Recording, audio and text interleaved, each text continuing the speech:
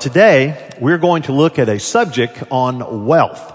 Now, all throughout the book of Proverbs, as you read through it, and hopefully some of you have been reading through, following each day, reading a chapter of Proverbs each day, you will see that it talks a lot about our money and how we handle our money. It's always interesting when people talk about church and they say, oh, they always preach about money. Well, we really don't preach about money that much, but we do need to talk about it. Jesus talked more about money than he did heaven, so I guess that it's something that it would be nice for us to understand. And especially because money is something that we all deal with. I was just over here talking to some of the gals that are getting ready to go to college and they're all excited. And the reason a lot of times that people go to college is to get a degree. And so when they get that degree, they will get a job. And parents are saying yes. And then they get that job, and they get that job for what reason? Just to have fellowship. No, they get that job so they get a paycheck, and then they get that paycheck so they can live and move on with life and begin to kind of establish themselves. And then if there's a desire, you build a family, and on and on and on. But that takes money to do those kind of things. And so money is all around us, and we deal with it every day. And so in the book of Proverbs, you look at it as if these are the wisest men on the planet, and they are giving you financial advice. And what Proverbs is it is vertical wisdom that comes from above to help us with horizontal living. So if you want to take advice from a lot of different people, I would want to go to God's Word and take words that spoken through some of the wisest men on the planet, through our Heavenly Father, our Creator, and they talk about wealth. So keeping in mind that and setting that up for this message, I want to give you just a number of points that every one of us needs to keep in mind when we think about wealth. And this is something for all ages, and I would really drive it home to our young people. Because there's some people that are sitting around here that say, I've made a lot of mistakes and I'm paying for those mistakes. I wish I had known some of these things when I was younger. You have the opportunity as a young person to begin to set your direction on finances and wealth and money, how you look at it, and how you deal with it. So today we're going to give you a message that's hopefully very practical, straight out of the Bible, on how we are supposed to handle our wealth. Now, the first thing that I want us to look at is the first point, and that is don't put your trust in money. Find your security in God. Don't put your trust in money.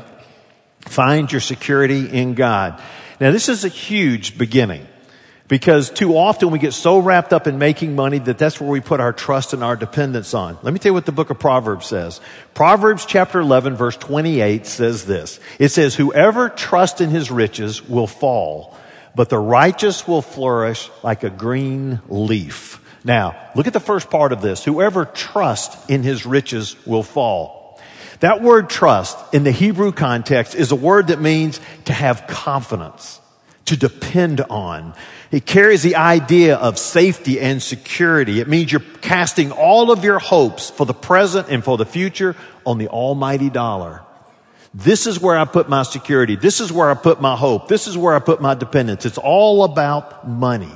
And you take your money and your riches, and that's where your security is. If I have enough, I feel secure. If I don't have enough, oh my gosh, I'm insecure over here. My whole life's falling apart. Everything you would base would be on your riches, your wealth, your money. That's where your trust is. But listen, we all know that your money can be here today and gone tomorrow. In Proverbs 23, 4 through 5 covers this really well. In Proverbs it says, do not wear yourself out to get rich. Don't trust your own cleverness. Cast but a glance at riches and they are gone. For they will surely sprout wings and fly off to the sky like an eagle. You ever had your money do that? All it takes is to follow the stock market, and all of a sudden you can get a stock market plunge and you feel like you've lost a lot of money. Real estate can lose its value. You can have a checkbook that's looking good today and you feel like you're in a really good position, and then all of a sudden unexpected expenses happen. And then you take a look at it again and you're saying we're hanging on by a thread. There can be natural disasters that can come that can take your home or affect your business on there, and that can hurt you. Over and over and over, you can just see how money can be here today and gone tomorrow. And if we put our security in that, we are on some weak ground because it can be gone in a hurry. It's amazing the things that can happen. It could be your house, it could be your car, it could be your health. And before you know it, you get the bills on it and you say, hey, all this great stockpile, this money I was counting on over here, it can be gone. So I don't need to put my security on there. Now, money is important to live and survive in our culture. However, trust and complete dependence on riches sets you up for false security, fear, and disappointment. Don't place your trust in your riches. Find your security in God. Look at the second half of Proverbs 11:28. It says, but the righteous will flourish like a green leaf. So he said, on one hand, he says, if you put your trust in riches, they're going to fall, but the righteous will flourish like a green leaf. We began this series on Proverbs with Proverbs chapter 1, verse 7, which is that says that the fear of the Lord is the beginning of knowledge. The fear of the Lord is the beginning of knowledge. And we talked about what that meant, the fear of the Lord. And the fear of the Lord is an awe of God and His holiness, but it's even more than that. It is the fact that you have a desire to please Him. You have a desire to live for Him. You have a desire to live for His commandments and obey His commandments. And so I'm in awe of Him, but I love Him, and I'm in such awe that I want to do the things that He says that I am to do. So I turn from evil and I attempt to keep His commandments. And I try to live right, and I try to develop a righteous character. And when it says the righteous, that is those who fear the Lord. It is those who put their security in God. If you put your security in God, He says, but the righteous will flourish like a green leaf. These are the people who apply God's standards and live up to His commandments. They find their security in God, and they understand their role of riches. And you see, we need to understand that we are given wealth, and when we give this wealth, the purpose is to remind us of God's provision. Let me take you to the New Testament. The Apostle Paul was writing a letter to Timothy, and in 1 Timothy chapter 6, as he's closing out this letter, look what he says. He says, but those who desire to be rich. Now that word desire is a word that means to have money as your goal in life. As you read this, I'm going to take a little sidestep with you. This does not mean that you're not supposed to have some foresight and some drive to try to do the best you can do. I'm not saying that. It says, but those who desire, who make money to be their goal. If you desire money to be your goal, to be rich, they will fall into temptation, into a snare, and into many senseless and harmful desires that plunge people into ruin and destruction. This word plunge is a word that means like the sinking of a ship. It's like men that are drowning. And it says, if you go that direction, it's going to plunge people into ruin and destruction. And then that verse that everyone seems to be quoting, that next verse 10, for the love of money is a root of all kind of evils. The key to this, and hopefully you know this, it says for the love of money is a root of evil. Money is not the root of evil. It's the love of money. It's what it's how we look at money. And it says if you love money, you make it your God in essence. It is the root of all kinds of evil. It is through this craving that some have wandered away from the faith, pierced themselves with many pangs. And see, there's nothing wrong with having money. It's when money has us that problems began. And as he's writing to Timothy, he's warning these believers and warning these leaders in the church. He says, listen, don't you go have your desire just to be rich. There needs to put your security in God. And so he wraps it up in verse 17, and look what he says here. He says, as for the rich in this present age, charge them not to be haughty, nor to set their hopes on the uncertainty of riches, but on God, who richly provides us with everything to enjoy. So where are you supposed to put your security? In Proverbs, it says we don't put our security in riches, but we're to be the righteous who fear the Lord. The New Testament here, Apostle Paul says, don't put your security in riches, but put them on God. He is the one who provides us with everything that we need. Don't put your trust in money. Find your security in God. That's point number one.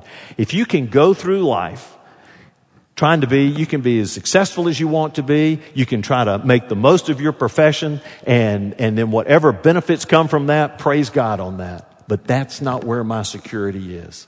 Because you got to understand, riches can come and go and they fly away like on eagle's wings. Number 2, I thought I'd give you a statement that's got as more M's as you can think of. The method and motive for making money matters. Okay, are you ready? The method and motive for making money matters.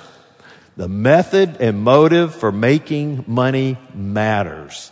So there's one thing just to think about money, but there's another to think about how do you make the money. The method and the motive for making money matters.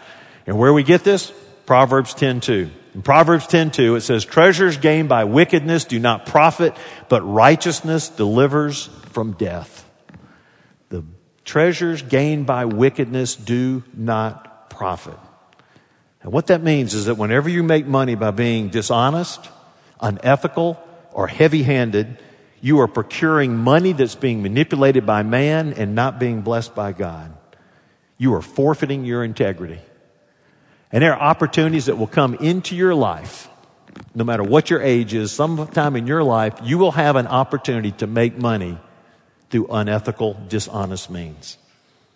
Those schemes or situations will come at you, and you got to make the decision. Is it worth it or not? Is it worth it to get that extra money to be able to forfeit my integrity? I've had people say to me, they say, well, what if you did that, but yet you got a whole lot of money and then you gave it to the church? See, and then you kind of justify it on there. Well, let me just ask you a question. Do you think that God winks at our unethical behavior when we attach aggressive giving to ill-gotten gains? So do you think that God says, oh, that's okay because you're going to take this money that you got incorrectly and wrongly and you're going to give it over here? Not at all. There's no need to be forfeiting our integrity and go against the things of God in order to make more money. Boyd Bailey has written a devotional called Seeking God in the Proverbs, and I want you to look at his statement. He says, be careful not to allow the end of philanthropy to justify the means of dishonesty. I'm going to hold it there for a moment for you to digest that. Be careful not to allow the end of philanthropy to justify the means of dishonesty. You see, when it comes to money, oftentimes we will try to justify anything to be able to make some more money. And part of it is to say, well, if I get a lot, I'll turn around and I'll give it to the church, or I'll give it to missions, or I'll give it to the needy over here. And I think Boyd Bailey hits it well. Be careful not to allow the end of philanthropy to justify the means of dishonesty. Another way of saying that, don't compromise character for cash. Don't compromise character for cash. God does care how you make your money. And so it does matter. Proverbs 22:1 says, a good name is more desirable than great riches. To be esteemed is better than silver or gold. We could stand here and I could give you illustration after illustration of people whose name has been destroyed, their character destroyed, because of financial decisions that they made. In the book of Proverbs, it says a good name is more desirable than great riches. And so knowing that, your method and your motive for making money does matter. Okay? Number 1, don't put your trust in riches. Find your security in God. Number 2 is the method and the motive for making money matters. Be a person of integrity. And if you will stay as a person of integrity when it comes to financial matters, you will be blessed. I can guarantee it. And you're going to be able to go through life and maintain your good name. All right? Number 3, honor the Lord with your wealth. Honor the Lord with your wealth. So you don't put your trust in riches. You make your money, you make it in a good way, and then once you get it, you need to honor the Lord with your wealth. Proverbs chapter 3 verse 9 says this, honor the Lord with your wealth. Incredible. Came right out of my point. Honor your Lord with your wealth and with the first fruits of all your produce. Focus on this for just a moment.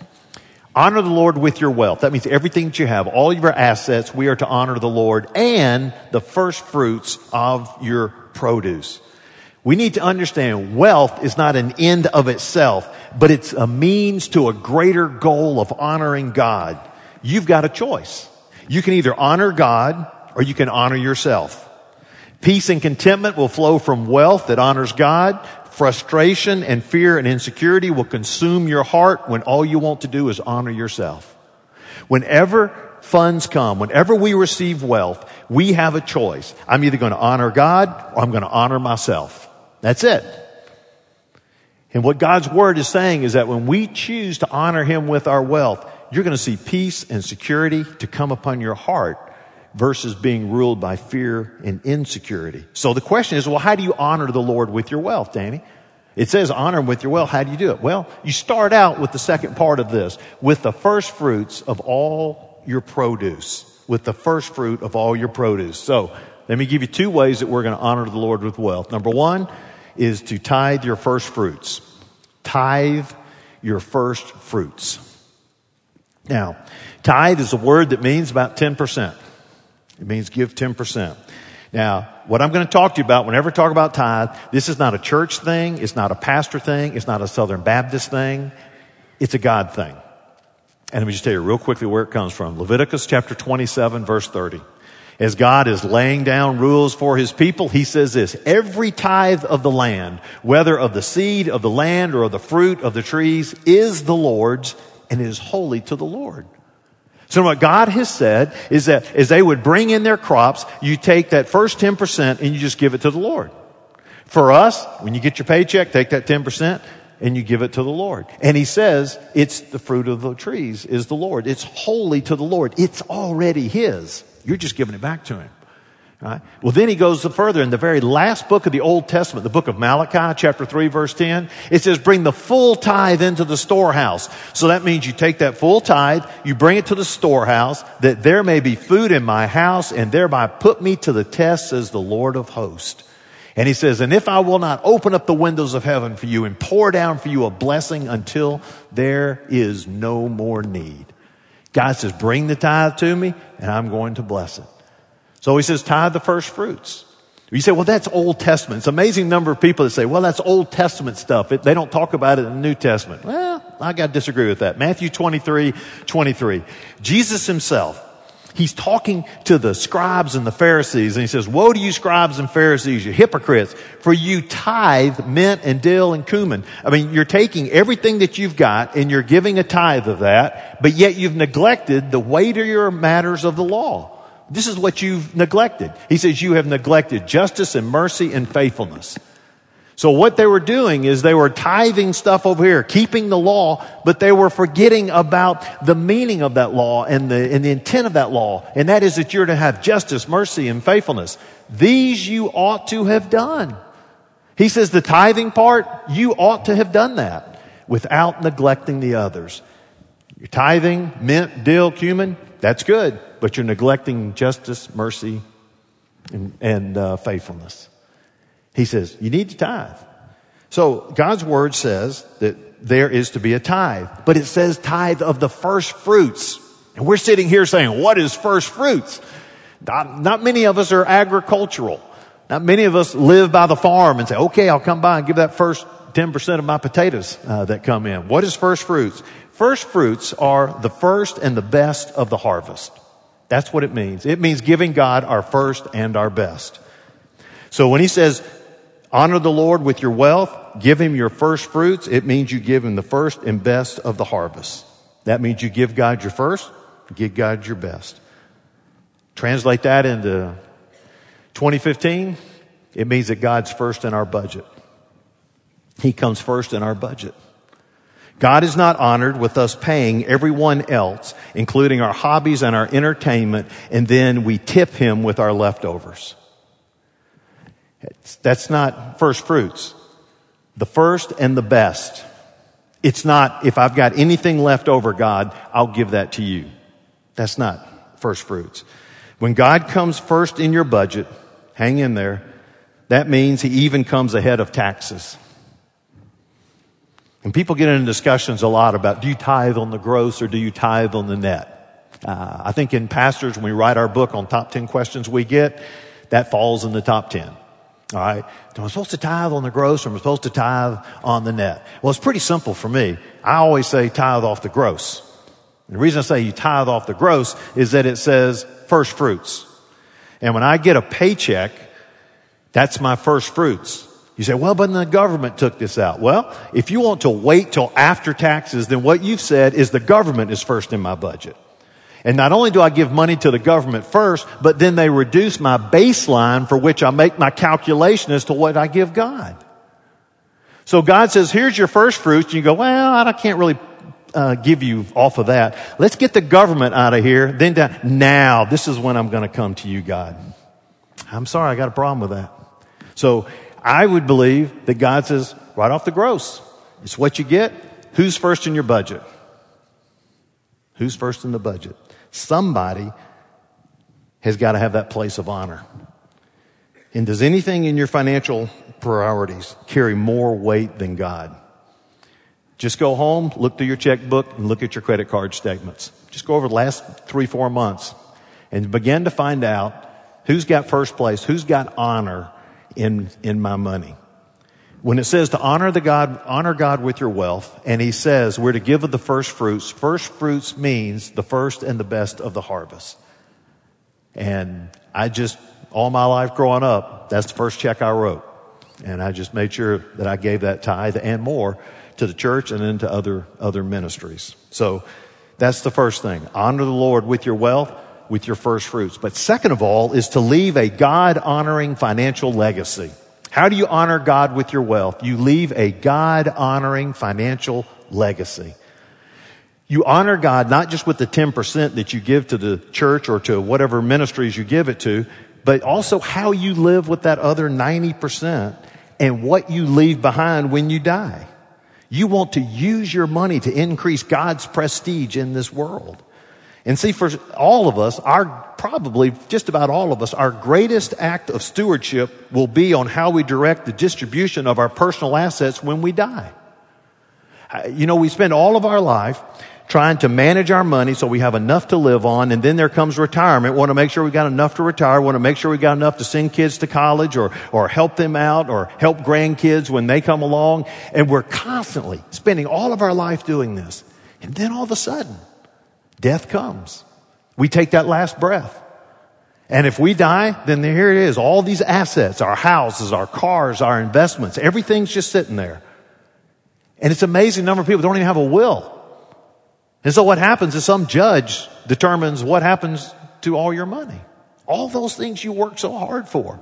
Well, you were so picky as to how you would distribute things while you were living. I think we should also have that same pickiness to say, when I die, this is where I want my funds to go. And so everyone, to leave a God-honoring financial legacy, needs to have a will and lay out where those funds go. And then what I would encourage you to do is that at the end of your life, direct a portion of those funds to go to God-honoring ministries, kingdom ministries. It could be a church, it could be a parachurch, it could be anything that is giving a glory and honor to God. And that will allow your money, your wealth, to continue to make a difference. And it will honor God's kingdom. We've had some opportunities here in our church. Coach Thompson Reynolds. If you go to Vestavia, the football stadium's name, Thompson Reynolds Stadium. And he was an educator, a teacher. And so he and his brother, they never married. And then when they died, they left their estate and they left a great portion to the church. It was like $1.2 million. And so when that was left to us, we took half of that, and with half of that, we were in the midst of every generation, and we were able to complete the southernmost part of our campus. All that parking that you see down south from the student building and that pavilion that we have out there, we were able to take those funds and make that a reality. And what happens is so exciting when I was thinking about this is that from the end of May to the end of July, 5 days a week, we have over 100 kids down there on kids camp that are out there on those bottom parking areas and in that field and in that pavilion. And they are hearing the gospel every day, and their parents and their families. One of our greatest outreaches we have is what we do right there in the summer. And then you take everything else that happens throughout the life of our church. So much happens on that southern part of our campus. And the reality of that is because Thompson Reynolds wanted to have a God-honoring kingdom legacy. And that's what he decided to do.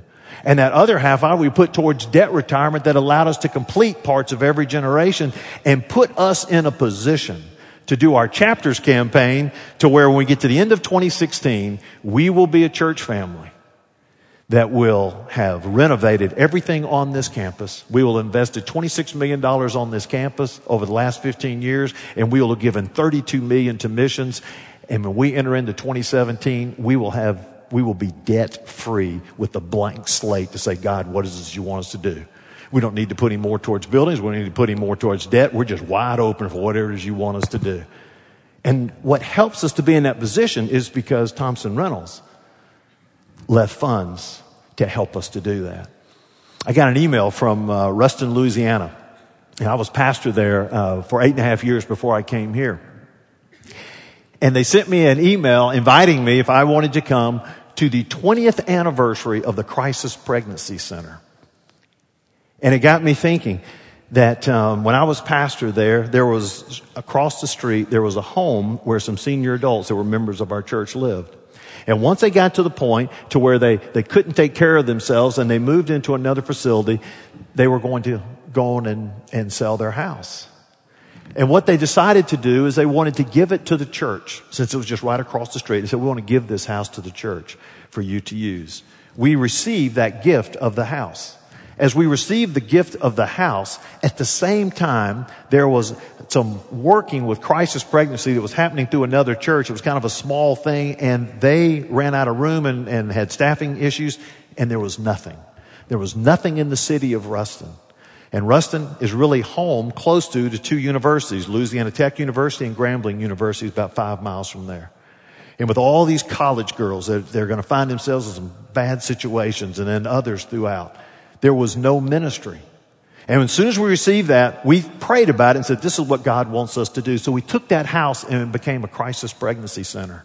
And for 20 years, it has now served over 8,000 women in 20 years that have come through there to get counseling and guidance and direction. You see, that was a legacy that was left by a fine couple who'd spent their life, invested their life in the First Baptist Church of Ruston. So when it says honor the Lord with your wealth, we honor him while we're living.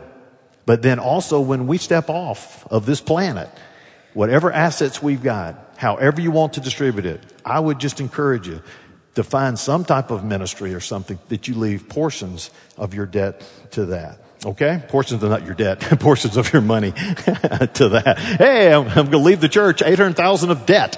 Well, thank you so much. All right. Now, let me go to the final point over here. And the final point is, this is like a financial seminar to where I'm going to tell you how to increase your wealth.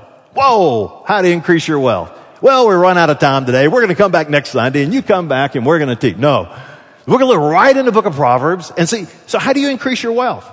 What does he say about how are you supposed to increase your wealth? Number one, give out of obedience and not out of abundance.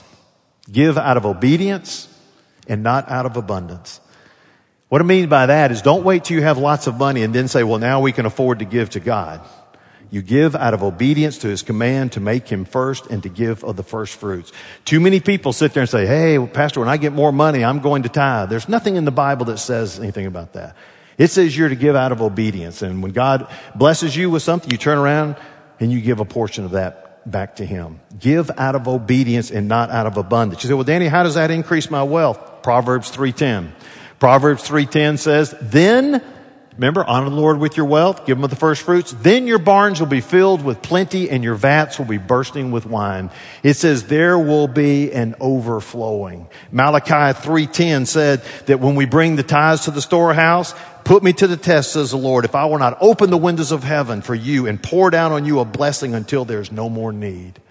Folks, we need to understand we don't have a stingy God. We serve a God who loves to give, and he loves to give even more to his children who understand what money is to be used for and how to handle it. And God says, just give me out of obedience. As you give out of obedience, then God's going to bless you back. And this is not one of those give to get type of sermons. Not saying that at all. If you've got the right heart and you want to give of the things that God has given you to go towards kingdom ministry and be obedient and giving to him, in amazing ways, God seems to come up and handle needs. And we could give testimony after testimony of how he's done it. And I could do that in our own life, in our family's life, of how there are things had no idea how we could do that. Since I've been your pastor, I've had the joy of leading you in 3 capital campaigns. And in each one of those capital campaigns, we pledged a figure higher than we had any idea of how we could meet it. And in every time, God has been more than faithful to be able to allow us to meet that. So I'm telling you, just give out of obedience, and it's not strictly out of abundance. Number 2, set up a system for saving. As practical as you can get, set up a system for saving. Proverbs 13:11 says this. He says, wealth gained hastily will dwindle, but whoever gathers little by little will increase it. Whoever gathers little by little will increase it. You need to have a process in place to steadily save over time. Set up a system for saving. You know, in God's economy, it's those who diligently deposit smaller amounts in a secure place who reap the rewards. Practical advice, you know, if I was just talking as a young person, I would say, whenever I got my first job, this is what I would do. I would take my first 10% and I'd tithe it to the church. I'd take my second 10% and put it in savings. Hey, you can put it in a 401k, you can put it in some other investment account, but take 10%, give it to God, take 10%, put it to savings, and then live on the other 80%. And then as life goes on, you won't go beyond 10% in giving, go beyond that. If you want to go beyond 10% in saving, go beyond that. But just start out and say, this is where I am. I'm going to live on 80% and go from there. Wealth gained hastily is going to dwindle, but whoever gathers little by little will increase it. We live in a materialistic culture that wants to feed that beast within us that say, I need this and I need it now. And in fact, our culture not only encourages us to spend all we have, but it encourages us to go into debt to have more stuff that we can't afford. And so what happens is that we get deeper in debt, and it begins to wrap its arms around us and just suck the life out of us. I will tell you that if you honor God obediently with your tithe and then set money aside for saving, and you take that 80%, you live for Him, you will not have a problem with debt. And it will curb your spending appetite, change your perspective, and in the end, it will increase your wealth. In Proverbs 21:5 says this. It says, the plans of the diligent lead to profit as surely as haste leads to poverty. The plans of the diligent will lead to profit. Set up savings. Number 3, the last point is this, is to generously give to the needy. Generously give to the needy. What an interesting plan we have here to increase your wealth. Give obediently to God, set up a savings, and then generously give to the needy. Proverbs 11:24. He says, one gives freely, yet grows all the richer. This is incredible. One gives freely, yet he grows all the richer. I keep giving, and now I'm getting richer over here. Another withholds what he should give, and he only suffers want. Because everything's focused on getting stuff, and you never get enough stuff. Look at Proverbs 28:27. Proverbs 28:27. Whoever gives to the poor will lack nothing, but those who close their eyes to poverty will be cursed. Whoever gives to the poor will lack nothing. Your honorable use of wealth for Jesus' sake means you're giving to the needy. And when you give to the needy, when you take money, you give to the needy, this may mean food, clothing, shelter, clean water, medical supplies for a village. It could be combating human trafficking. It could be having Bibles translated into languages halfway around the world. Just think about what you can be giving to. And it says, if we will generously give to the needy, find those things, those people that are in need, and then give of those things, then the Bible says the more we give away, then God somehow circles around and meets our needs. In all my years of living, I've never run into somebody who says I went bankrupt because I was tithing. I've never had that.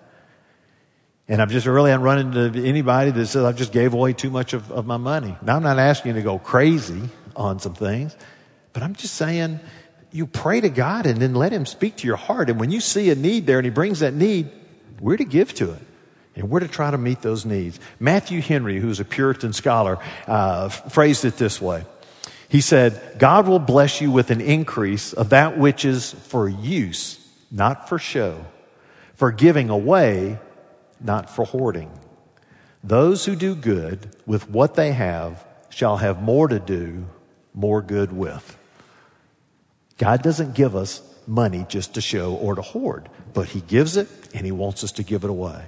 And if you get into the habit of giving generously to others, then God honors that. And in ways that I can't explain, it just seems that needs come up and they get met. We had two sisters, older sisters that were members of our church, the Wright sisters. And they got up into their either high 80s or low 90s, I was trying to remember. And when one passed away, then just short time, the second one passed away. Just dear ladies, sweet, sweet ladies. And they left monies to different places around here, and they left some money at the Shades Mountain Baptist Church. And one of the things they left was they left $125,000 that they wanted to go to the budget, and $125,000 that would go to missions. And when they gave $125,000 that went to missions, as soon as we heard about that, at that same time, I was reading about a ministry called Feed My Starving Children.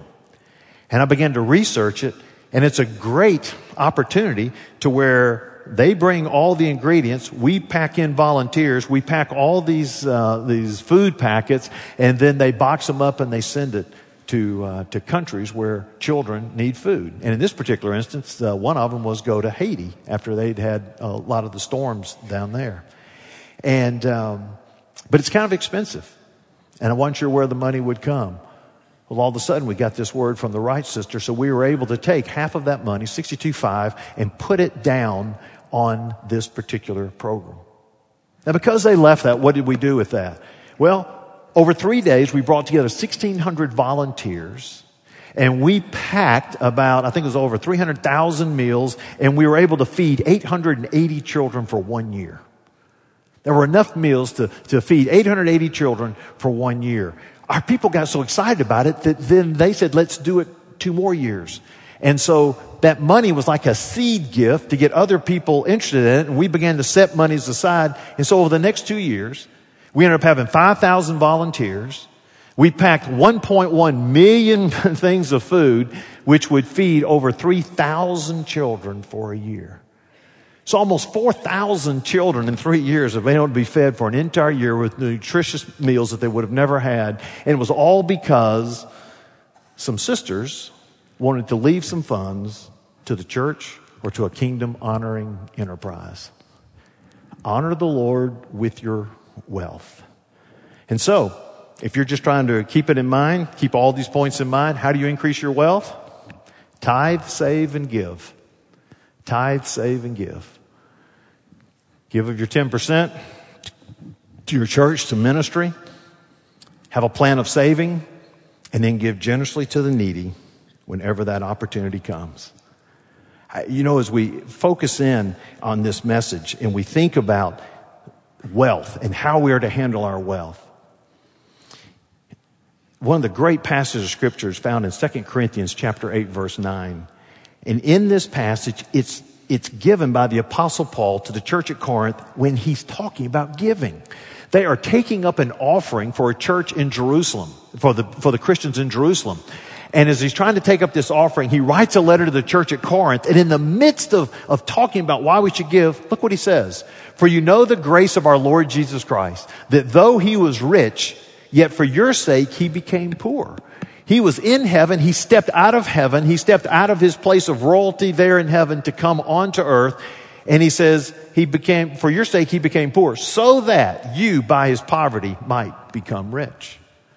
Now you can look at this and say, if Christ was willing to become poor so we may be rich in grace and heirs of all things, should we not also be willing to part with our own earthly possessions? Because when he says you might become rich, it doesn't mean rich in money. It means rich in the blessings of God, rich in grace, rich in that it says we are heirs of all things, and that everything Christ have, we will have, and that we spend eternity with him in heaven. All of this is possible because of what Jesus Christ did. And that he stepped out of heaven onto earth, living a life of 33 years, a perfect life, never sinned, showing us who the Father was and teaching us about how we should live life and how we should honor our Father. But then he went to the cross and he died a cruel death. And as he went to the cross, he took all the sins of all mankind upon himself and was nailed to that tree. And as he was nailed to that cross, he was paying the penalty that each one of us deserved. And he said, I'll go from being rich in heaven to being poor right here. And I am going to take all of the sins on myself. And he did that. And for 6 hours, he was suspended between heaven and earth. And for 6 hours, through all that pain, physical pain, spiritual pain, emotional pain, through all those hours, he was paying our penalty so that we could be rich with the blessings of grace. And when he died, they took his body down from the cross and they put him in a tomb, and for 3 days he was buried. But on the third day, what we celebrate is Easter, he is risen from the dead. And when Jesus rose from the dead, he conquered sin, he conquered death, and he gives us the opportunity for eternal life. And so we want to honor that, and we want to celebrate that. And we're going to do that by partaking of the Lord's Supper. And so as we get ready to prepare, I'm going to ask our ushers at this time if you would come and begin to prepare. And let me just tell you a few words as we get ready for this Lord's Supper. In just a moment, our ushers are going to take these elements and they're going to pass them. And as you are there and receive that, just take the element and then hold on to it. There'll be the cup with a wafer and the juice. And just hold on to it until all people are served, and we'll share some words and we'll partake in it together. This is something that is for believers. And it is open for anyone who's ever made a decision for Christ. You don't have to be a member of our church. You don't have to be a Baptist. But if you're a believer in Christ, we want you to partake of this. But now, if you're here today and you say, I've never really made that decision for Christ, then I would ask you that when the tray comes, you just go on and pass it to the next person. Because it's a commemoration, it's a memory, a reminder of Christ's body being broken for us and his blood being shed for us. And so for this as believers, it gives us this opportunity to take this. Whenever the Bible talks about partaking of the Lord's Supper, it says that we are to do this in remembrance of Christ. And that means that we are to take some moments and have our hearts ready. And that is that we are to remember what he did for us, but at the same time, begin to take an introspection as to how are we living for him. And may this be the day when you take these few moments and say, God, I got to get these things straight.